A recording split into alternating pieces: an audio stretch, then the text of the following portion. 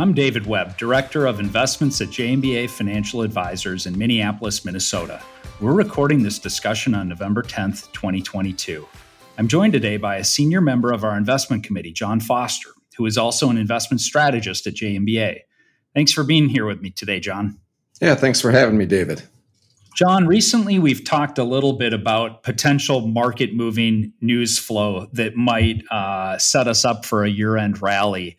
And some of these events included the Fed decision a couple weeks ago.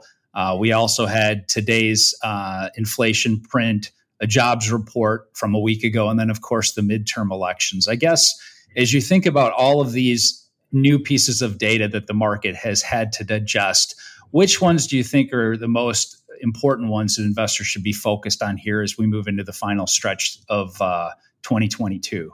Yeah, David, we were really looking at, a variety of things that could be catalysts. Obviously we've had both stocks and bonds under pressure all year and very high levels of investor pessimism. And oftentimes when people are most pessimistic is when the market can really be set up for, a large counter trend move on even kind of the smallest of positive news.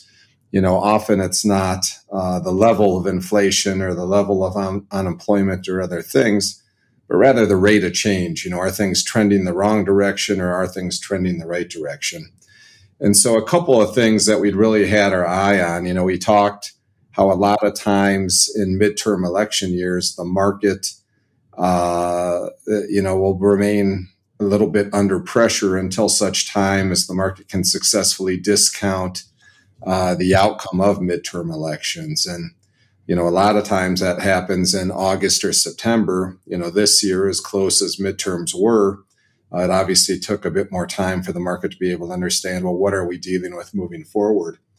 And historically, the best outcome for the market has been a Democrat in the Oval Office and then a split Congress. That's been when markets have had their highest returns, and we're, on track, it appears, for some sort of version of that in terms of having a Democrat in the White House and then a split Congress here. So that type of gridlock tends to keep the rules a bit in place that allows for more intermediate to longer term decisions to be made. So, removing the uncertainty a bit from midterms here really then allows us to set up for what often is a real seasonally strong time for the market, kind of this November timeframe through year end.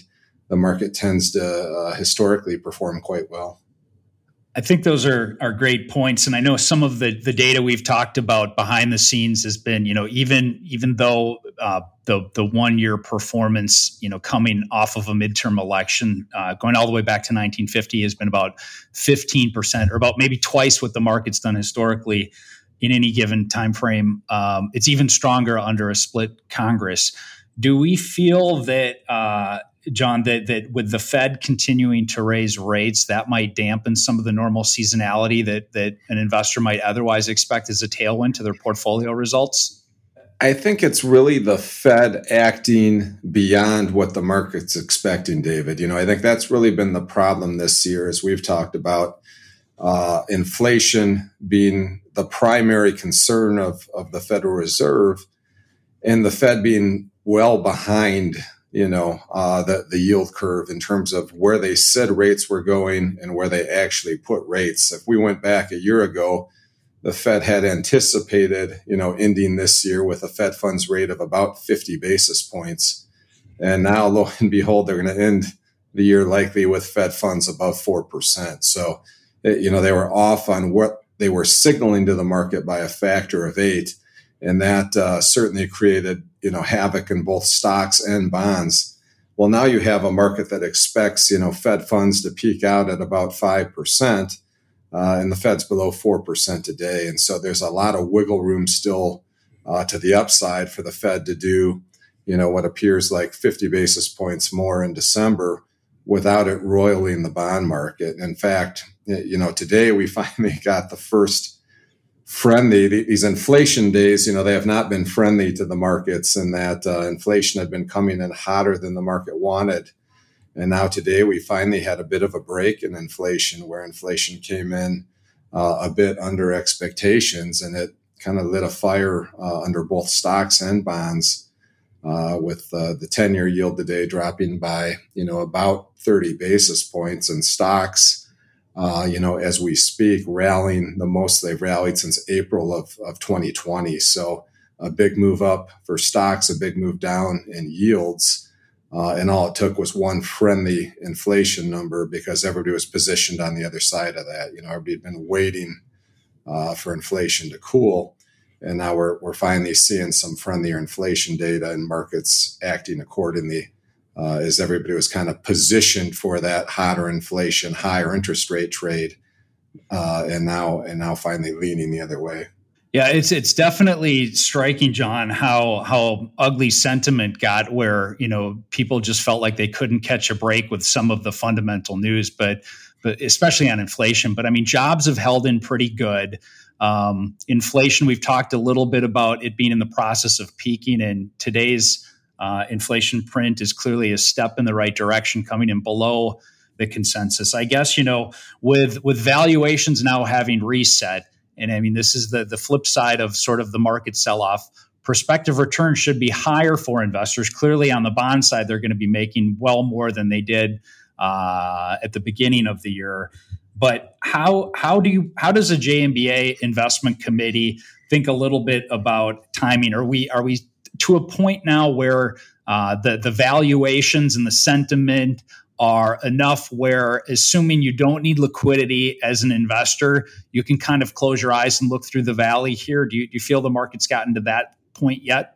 Yeah, I certainly think, we're far enough into it, and so if you went with today a base case that the Fed, the rate increases act with a lag, as we've talked about, where typically, nobody knows the amount of lag, but call it 3 to 6 months. So rates that are being raised today won't impact the real economy for a few months out. So if you go with, some sort of base case scenario that we do end up with a mild recession, the first half of next year, the average bear market with the recession lasts about 15 months. We're, 11 months into the current one, as it began, January this year. Here we're sitting in November.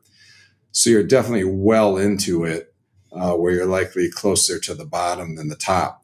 Now, for equities, though, equities have never bottomed before the recession began. And so there could still be, depending on the exact timing of everything, a bit more volatility ahead for equities. What's interesting to note on bonds is fixed income actually will bottom about 4 months ahead of a recession beginning.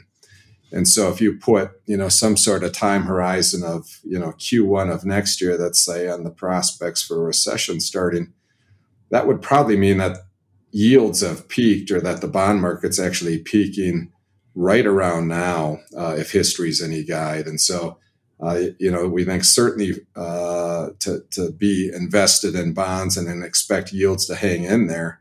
That would be a very rational expectation based on history. Whereas equities, you're far enough into it where if you buy stocks today and you wait 3 to 5 years, you'll probably be real happy with your decision. As far as hitting the exact bottom, though, there's a chance that still is, in the future, depending what happens with the economy from here. Sure.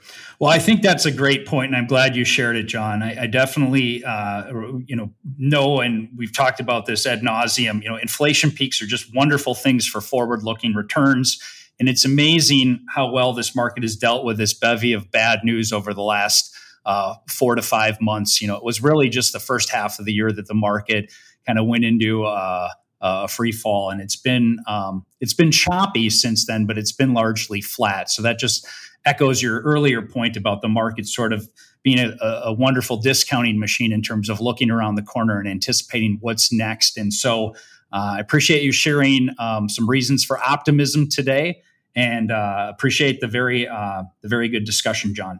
And thank you very much for listening in today. We're grateful for your continued trust in JMBA, not just as your financial advisor, but also as your advocate. Please reach out if you need anything at all. You can find more information and our other podcasts at our website at jmba.com. Important disclosure information. Past performance may not be indicative of future results. Different types of investments involve varying degrees of risk. Therefore, it should not be assumed that future performance of any specific investment or investment strategy, including the investments and/or investment strategies recommended and/or undertaken by JMBA Financial Advisors or any non-investment related services, will be profitable, equal any historical performance levels, be suitable for your portfolio or individual situation, or prove successful. A copy of our current written disclosure brochure discussing our advisory services and fees is available upon request. The scope of the services to be provided depends upon the needs of the client and the terms of the engagement. Please see important disclosure information at www.jmba.com/disclosure.